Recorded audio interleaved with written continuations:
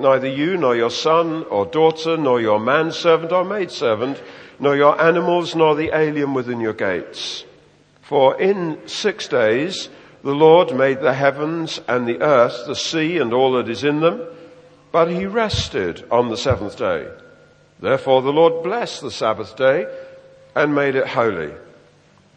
Honor your father and your mother, so that you may live long in the land the Lord your God is giving you. You shall not murder. You shall not commit adultery. You shall not steal. You shall not give false testimony against your neighbor. You shall not covet your neighbor's house. You shall not covet your neighbor's wife or his manservant or maidservant, his ox or donkey, or anything that belongs to your neighbor. When the people saw the thunder and lightning and heard the trumpet and saw the mountain in smoke, they trembled with fear. They stayed at a distance and said to Moses, "Speak to us yourself and we will listen. But do not have God speak to us, or we will die." Moses said to the people, "Do not be afraid. God has come to test you so that the fear of God will be with you to keep you from sinning." The people remained at a distance while Moses approached the thick darkness where God was. Been looking at this, the start of this chapter for some time now, just looking at who this God is, who speaks, a God who speaks, who saves, a jealous God and so on, a God who loves more than he punishes and so on. We've been looking at something of the character of God, but just to put the whole thing in its setting, the world that we live in and we ourselves, all made by God. He's the creator of everything. And when he made the world initially, he gave a commandment or one prohibition, one thing that people were forbidden to do. He set the first man and woman in a beautiful garden that he created for them. He gave them instructions to work there and to look after, to manage that garden. But one prohibition, he said, you must not eat from the fruit of that tree that's in the middle of the garden. One thing they were not to do, and of course they broke that commandment. We know the story. It's there in Genesis chapters 1 and 2 and 3. So there, God has made everything. Everything is subject to him. One thing they're told not to do, and that's the very thing they do. Now, generations have passed until we come to this point that we've just read about in Exodus chapter 20. Many generations have passed, and now God is introducing law. The so-called 10 Commandments. Law is introduced. The 10 Commandments are given, which are a full statement, a full account of God's standards. How God is, and therefore what God requires of those he has created. Of course, he is absolutely entitled to bring commandments because he made us, and he made us for himself. We're made by him, and we're made for him. And so we have just read those 10 Commandments. The question then is, how do we view them through New Testament eyes? We're living not in the Old Testament, we're living in the New Covenant that God has established. So we come back to the 10 Commandments from the perspective of the New Testament. How do we look at these commandments with New Testament eyes? And just looking at these, I think, should I go through them one at a time, preaching each one? Well, that is a possibility, although what would happen then, I would have 10 weeks, or you would have 10 weeks of preaching law. And the Bible says, the New Testament says, we're not under law, but under grace. 10 weeks of law. And of course, I don't preach every week, so it would span, the next 6 months of law, Sunday after Sunday. You shall not do this, you shall not do that, you shall not do the other. But we don't preach law. So how do we approach this? How do we tackle it? What we see here, and I read all 10 of them, what we see here is a high and right standard. And incidentally, the Ten Commandments are so important. So how about a challenge here to everyone who is 12 or under? Let's set it at 12. To by next Sunday have learned all 10. I see little Sarah Mayton has been given a hard look there by her parents. Yes, Sarah, it will be wonderful. When I say learn, I don't mean learn from verse 3 through to the end of verse 17 to learn it all, but just the commandments. So if you're 12 or less, to be able to repeat word perfect from this version of the Bible, verse 3, verse 4, verse 7, verse 8, 12, 13, 14, 15, 16 and 17. So it's not the whole thing, not all the application of the commandments, but just the commandments. I'll say it again in case you're taking notes. Verse 3, verse 4, verse 7, verse 8, verse 12, 13, 14, 15, 16, and 17. Anyone under 12, in fact, over 12, that's not a bad challenge.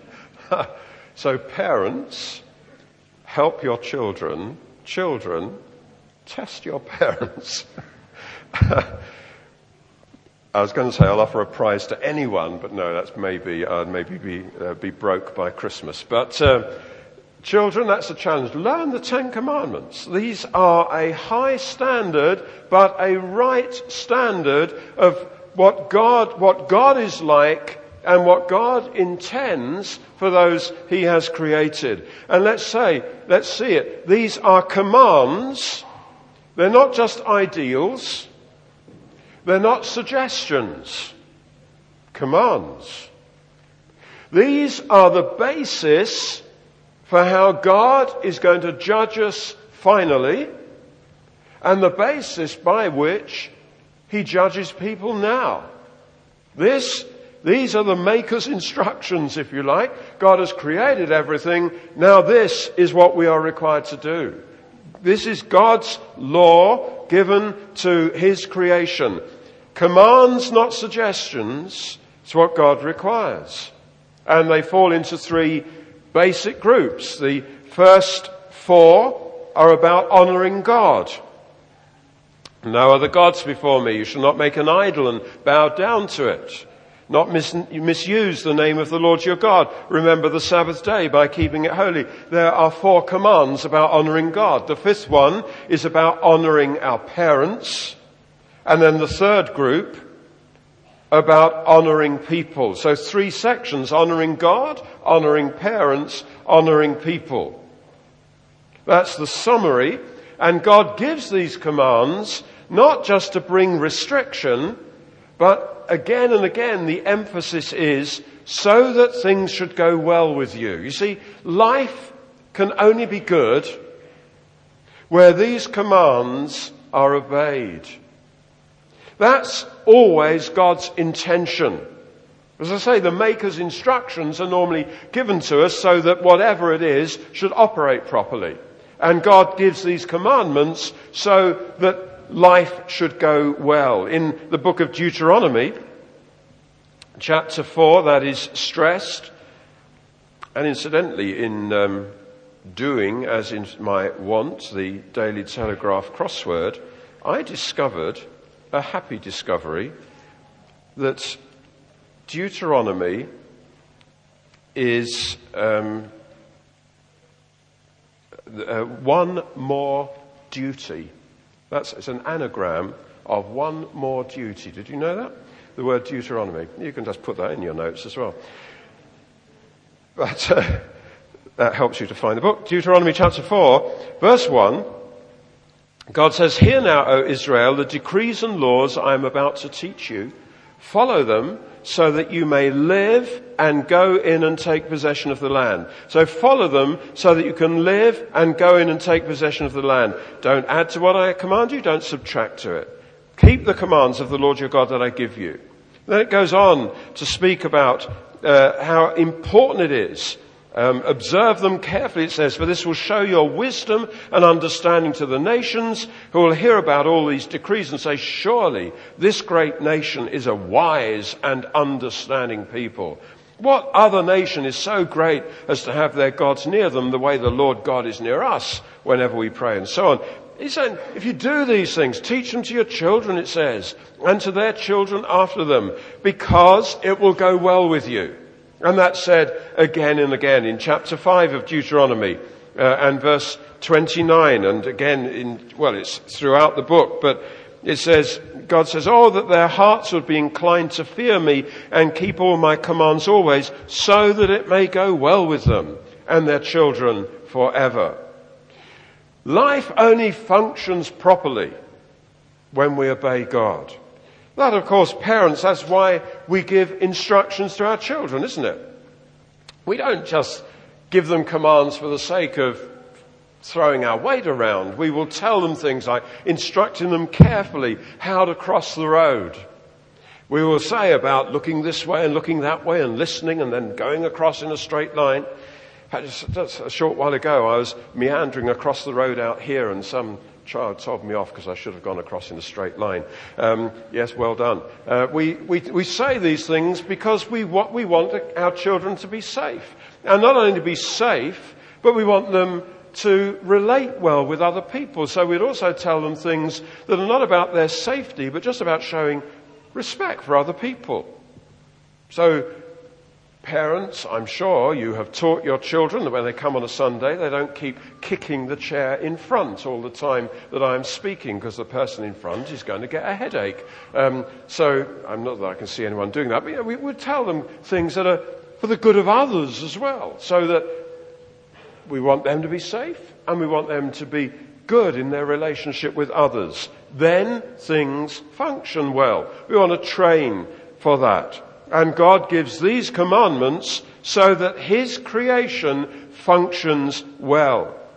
And the New Testament gives a pretty impressive verdict on the Ten Commandments, or on the law of God as a whole. In the book of Romans, chapter 7, in the New Testament, Romans 7 and verse 12, it says, the law is holy, the commandment is holy, righteous, and good. That's it. God's law is holy, righteous, and good. And then later on in verse 14, it says the law is spiritual. And then in verse 22 of the same chapter, Romans 7, it says, I delight in God's law. God's law is holy, righteous, good, spiritual, and a delight. That's what the New Testament has to say about it. So, God's commandments represent a high standard, a right standard, and they're not suggestions, they are commands, absolute requirements given to us by our holy Creator and our Judge. A high, right standard. It's then, of course, that we come to the problem. And the problem is that we are fallen and wrong. So there is God's holy and right standard, and we face it with a fallen and wrong spirit. God's law is holy, righteous, and good. It's spiritual. I can delight in it. But me, fallen and wrong. And so the effect of God's law is not to produce what it should. And so still in the book of Romans, in Romans chapter 5 and verse 20, Paul makes this observation. He says, the law was added so that the trespass might increase. The very introduction of law means trespass now becomes an issue. A trespass is when you break a law. God said to Adam and Eve, you must not take the fruit of that tree. The law brought a trespass. They instantly looked at that tree. They thought it looks good. Surely God can't be right in what he says. We know better than God. That's highly desirable. And so the law brings a trespass. And that's what Paul says. Law is added so that trespass increases. That's the way it works. And he says then in the next chapter in Romans 7 and verse 7, I would not have known what sin was except through the law. I wouldn't have known what coveting really was if the law had not said, do not covet.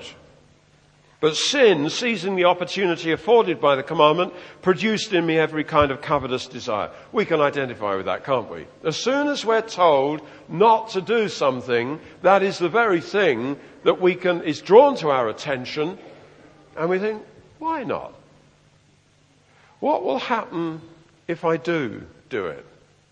And so that curiosity, rebellion, these things come in. We know it well, don't we? No, you're all looking at me so holy. Of course you don't. You can't identify with what I'm saying because you instinctively obey everything. But fallen human beings know that a commandment produces a rebellion. And so the whole issue of states bringing law, and of course laws are multiplying at an alarming rate, are they making society better? No, they're just increasing revenue through fines. Because laws create a reaction, a rebellion. We break that law. And that's what fallen human nature does. And so there Paul says that sin kind of gets hold of the commandment and produces the very opposite, because we instinctively rebel against law and we instinctively rebel against everything that we perceive to be a law. So even good advice, which is not law, we can still say, who says so? Who gave you the right to say it? And do you think you know better than me? There's always a rebellion. And of course that is an issue even amongst God's people. So in, say, leading a church, one has got to be so careful, because we can exhort people, which we're entitled to do, and people can say, oh, that's a bit heavy. And we can even give advice and say, yeah, don't miss that. That would be good. Oh, pressure. You know, we rebel against things because we perceive things as law. And when something's a law, we don't want to do it. We want to go our way. Who are you to tell me?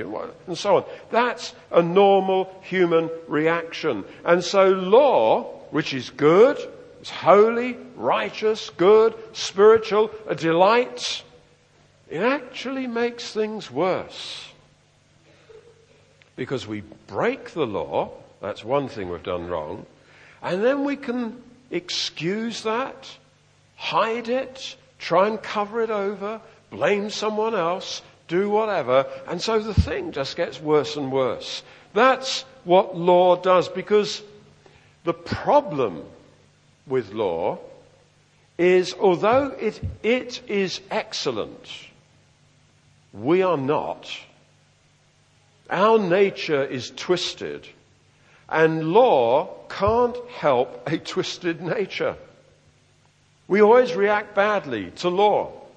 And of course, that is the struggle that parents have. You want to train your children. You want to train them to be obedient. You can maybe take hold of that excellent thing in the Psalms where it speaks of God guiding us with his eye. And we say, that's how I want to train my children, so that I can guide them with my eye. I just look and they know what I'm saying. And they just obey. We want to train our children for obedience. And of course, that is one of the commandments. Children, honor your father and mother. But we know full well that just to say to our children, you know, maybe you're going out, you say, be good while I'm out. Does that bring about instant angelic behavior? Probably not. The commandment doesn't actually work with human nature because it doesn't do anything. It doesn't actually help us. It commands or it forbids, but it doesn't assist. We have there the Ten Commandments. A wonderful statement of what God requires of us. A wonderfully high standard. But those commandments don't stretch out a helping hand to say, and now I'm going to enable you to do it. They simply say it. And our nature reacts against it. And so the result, at best, can actually be pretty bad. And Paul explores that, doesn't he, in his letter to the Romans, and in Romans chapter 7, where incidentally he is not speaking about normal Christian experience. He's just speaking about how fallen human nature reacts to law. And in Romans 7, he takes us to the ultimate, verse 24, what a wretched man I am. Who will rescue me from this body of sin? He's speaking about someone who actually delights in God's law, who says, it's good. I want to do it.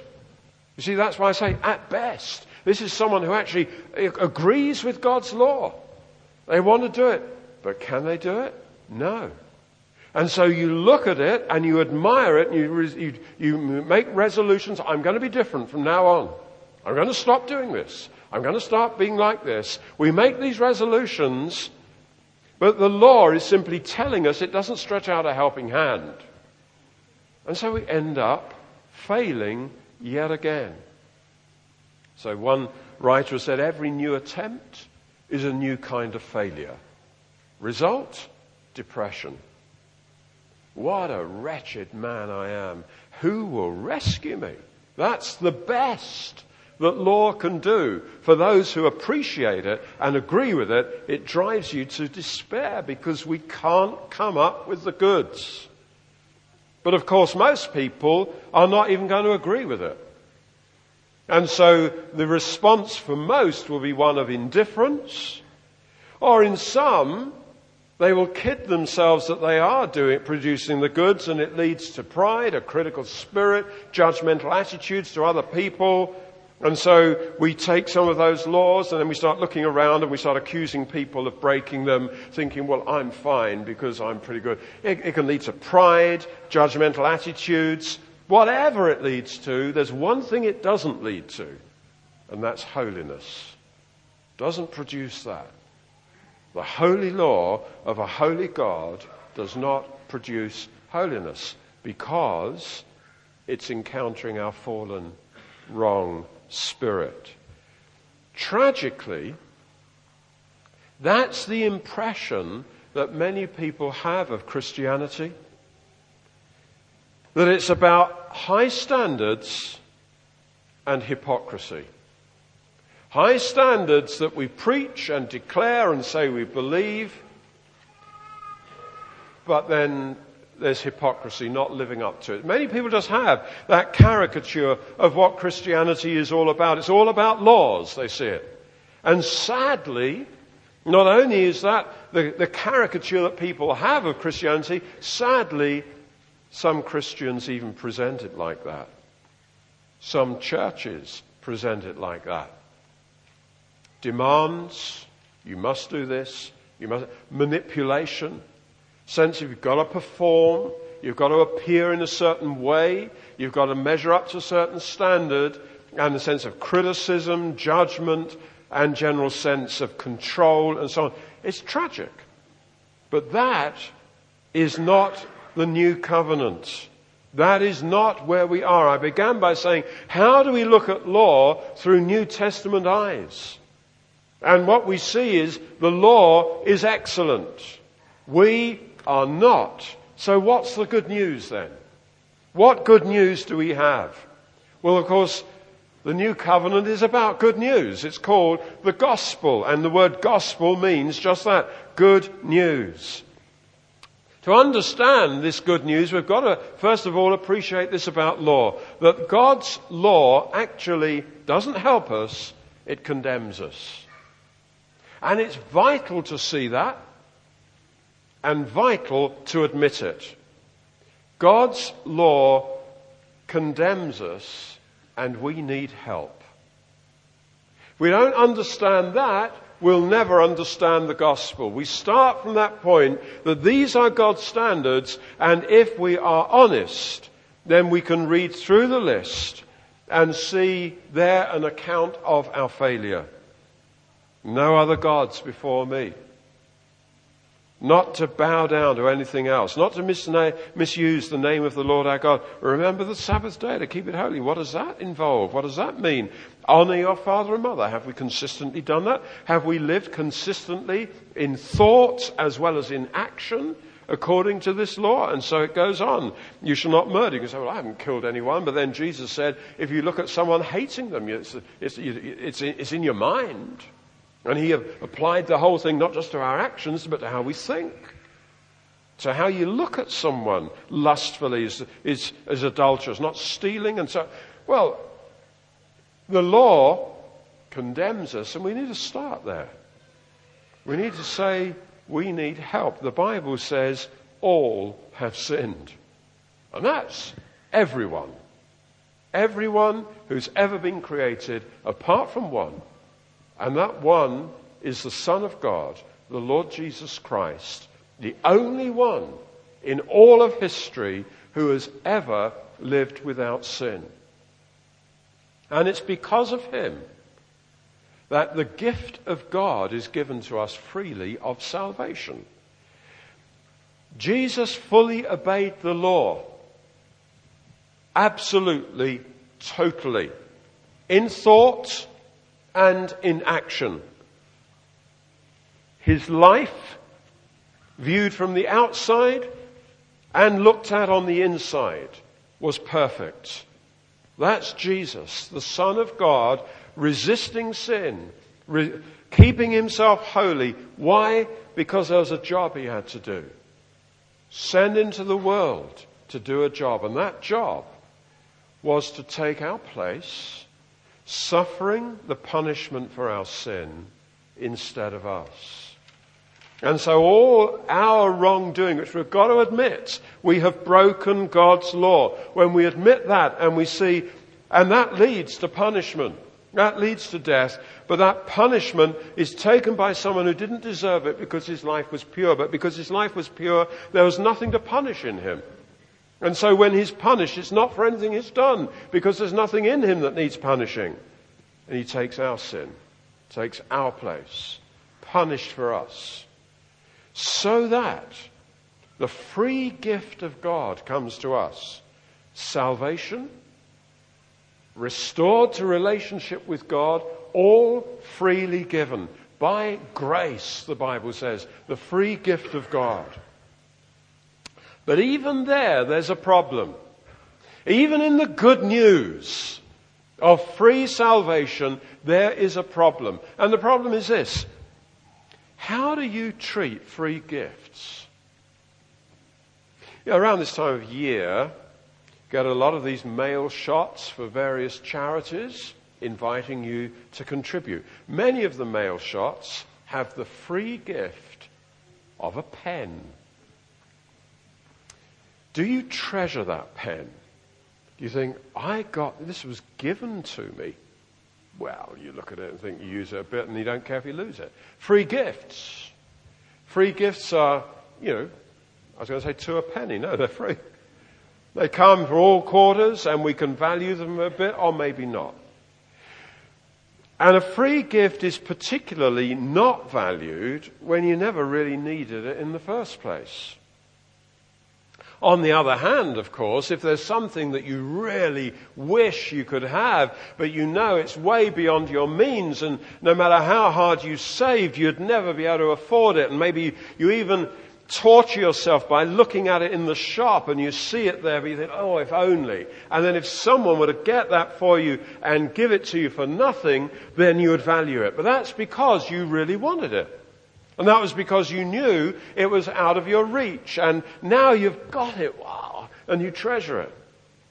That's why we need to start by seeing the reality of our sin, to see we need salvation, because the free gift of God coming to us, if we think we're pretty good, haven't done too badly, then we can even be casual about the free gift of salvation through the death of the Son of God on our behalf. You only value what you realize you desperately need and you could never have acquired by yourself. So there is a problem even in the free gift. But nonetheless, it's a free gift. Because that's the only way that we could ever have relationship with God and ever cancel our breaking of God's law. So we receive the free gift of salvation. And presumably that is why many of us are here this morning, because we've received the free gift of salvation. We now belong to God. He is our Heavenly Father. We are His children. And we're singing songs about what happened at the cross and how Jesus has dealt with our sin. We are saved for eternity. Nothing's going to separate us from God's love. We rejoice in that fact. But we need to understand it clearly. What does that bring us into? What is our position now with regard to God's law? These 10 commandments that we began by reading and that all the children are going to memorize by next week and maybe even some of the adults. What is our position with regard to God's law? Some say, well, the grace of God in Christ kind of wipes out the law. We're saved unconditionally because of what Jesus did. And therefore, how we behave doesn't matter because nothing's going to separate us from God's love. And so then, apathy beckons. Doesn't matter. Why bother? That's some people's understanding of this new covenant. We've come into a place where really nothing matters anymore. And it's a bit of a puzzle, really, to see how when you go on to read your New Testament, you read of the apostles serving God diligently. You read of the early church devoting themselves unanimously to prayer. You read of them praying all night. You read of all that Paul suffered. You think, why? Why not just chill out? Grace surely means you don't have to bother. Apathy is what it's all about. That, I hasten to say, is a misunderstanding. There's always a danger when it's important, you see, that we not only set out the truth, but we set out what isn't true. The danger is when you do that some people whose minds have been wandering click back in when you're preaching what isn't true. And so some of you have now thought, apathy is what it's all about. Good, I'll do that. A friend of mine at university said in a different university, said in his university there was an apathetic society. People got thrown out for attending the meetings. Some people view church like that. It's an apathetic society and you just don't have to go. Because who cares? Grace wipes the slate clean and we're saved forever. Once saved, always saved. Shrug your shoulders, who cares? Other people look at this message of grace and they say, it's too good to be true. And that, again, can be our reaction to free gifts. Someone phones you, you get one of these infuriating phone calls. Good news, you have just won a holiday in Florida. You think, yeah, put the phone down. Yeah, some things you think, is not true. It's too good to be true. And we can treat the gospel like that. It can't really believe that all my sin, my actions and my thoughts, past, present, future, all of it is fully dealt with. Surely I've got to do something. Surely payback time is going to come sometime when God is going to say, right, now I've done this for you, I expect you to do this for me. Surely we've got to do something. And so people get on to a kind of weary treadmill of performing duties to sort of just keep the record straight. What if God actually is not as good as the gospel seems to make out? I better actually perform. I better actually keep attending things, doing things, going through spiritual disciplines because I can't really believe it's as good as they say. Misunderstandings about grace and they are misunderstandings. So what is this new covenant? And what do we do about God's law? Well, in the Old Testament, as they look forward to what God is going to do, they speak about a new covenant that God is going to bring. But it's called this, a covenant of the Spirit. That makes the difference. How? In this way, the Old Covenant, as we've said, were words. 10 commandments, then added to and filled out in the subsequent chapters there in Exodus, Leviticus, Numbers, Deuteronomy. God's law filled out and applied to every area of life. Words that don't reach out a helping hand. Words that don't assist you. The new covenant is a covenant of the Spirit. And this covenant is where Jesus, having dealt with our sin and wiped the charge sheet clean, ascending to heaven, having finished that work, then pours out his Spirit. So then we have the law of a holy God here, but that holy God putting his Spirit in us. So that now it's not just words on a page, but the Spirit of the one who gave those words is now in us, filled with the Spirit, and the Spirit is called the Holy Spirit. What the law could never do was make us holy. That's what we've said. It always brought rebellion, resistance, arguing back, cover up, whatever. Couldn't make us holy.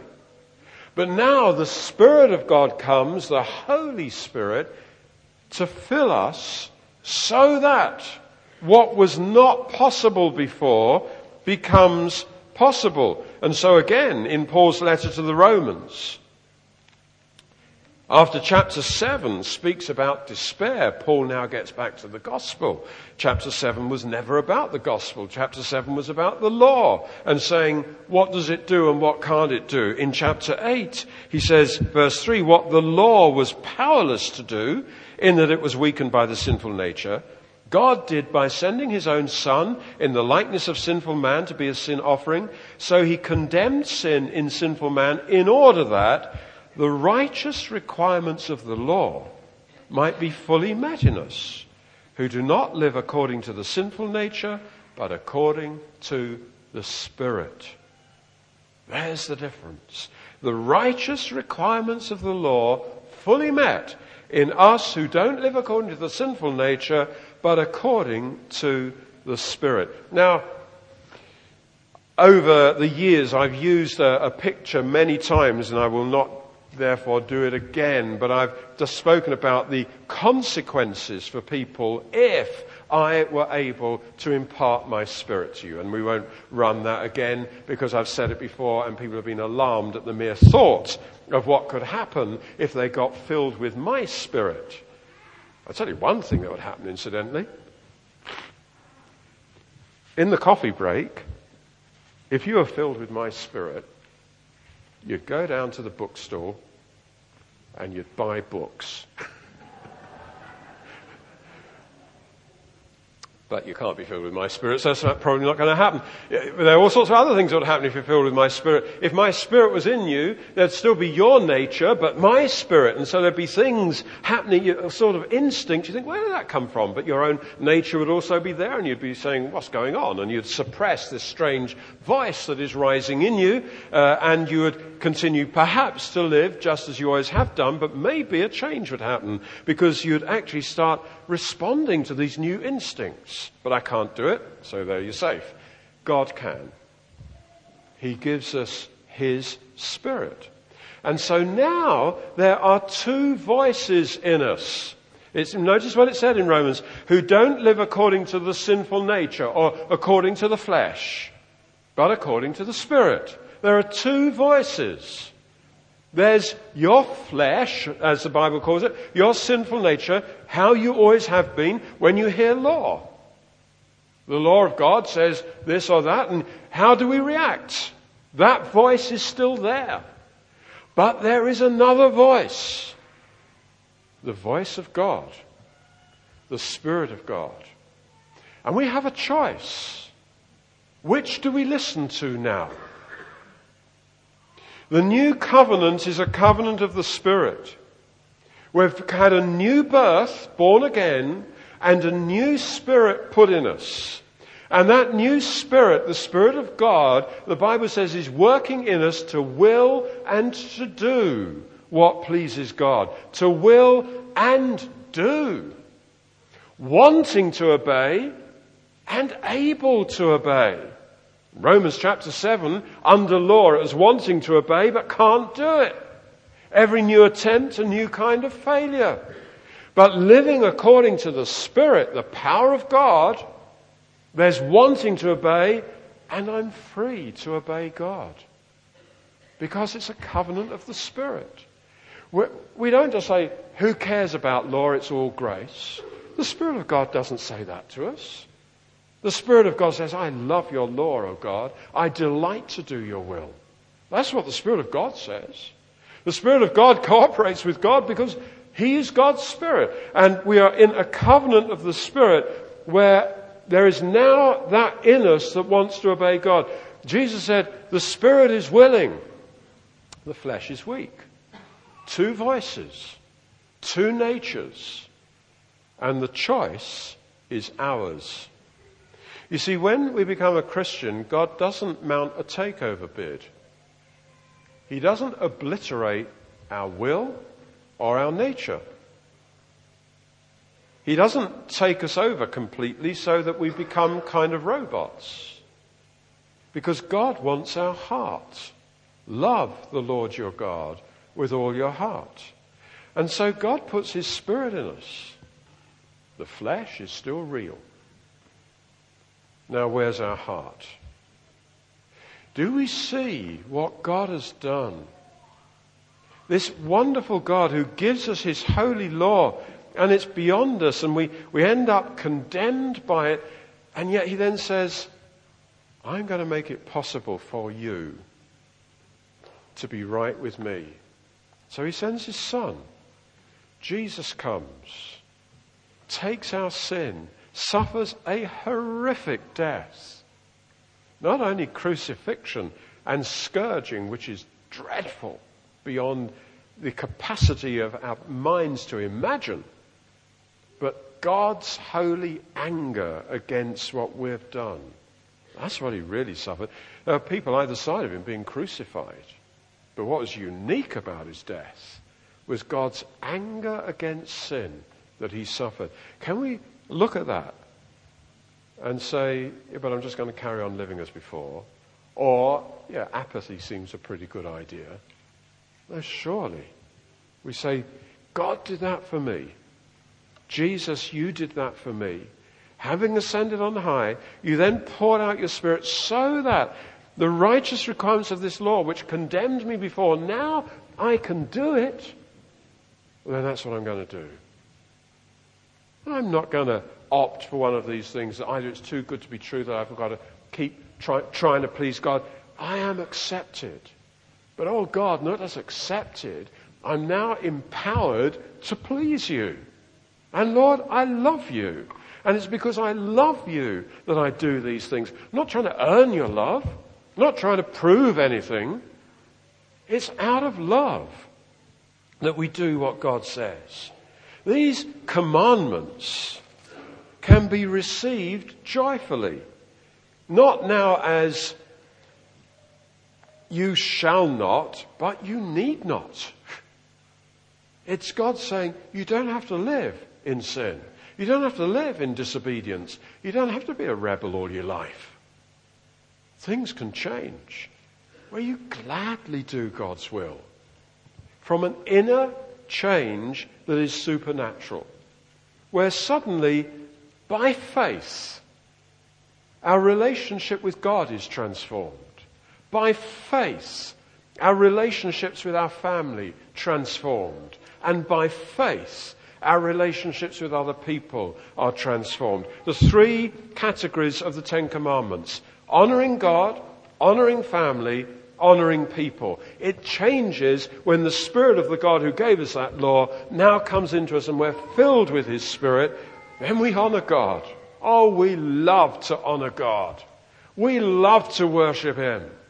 And we honor our family in the way the Bible says. We love that. Relationships in the home are changed. Parents, by faith, training their children to be obedient. Children, when they're saved, by faith, honoring their parents. Growing well, thriving in God. And then relating well with other people. Viewing people in a holy way. Because we love God. It's by faith. But the choice is ours. God hasn't mounted a takeover bid. He doesn't implant a kind of a brain implant, so now we've got to do what He says, we've got no choices. No, there's the flesh and the Spirit. We don't live according to the flesh. We live according to the Spirit. Those who live according to the flesh will die. Those who live according to the Spirit will live forever. That's the Bible truth. It's good news. How do we view this law? We love it. It doesn't condemn us. Jesus condemned in our place so that the righteous requirements of the law can be fully met in us who don't live according to the Spirit, to the flesh, but according to the Spirit. It's good news, but God wants us to make the choice. The choice is one we have to make on a daily basis. It's not a once-for-all thing.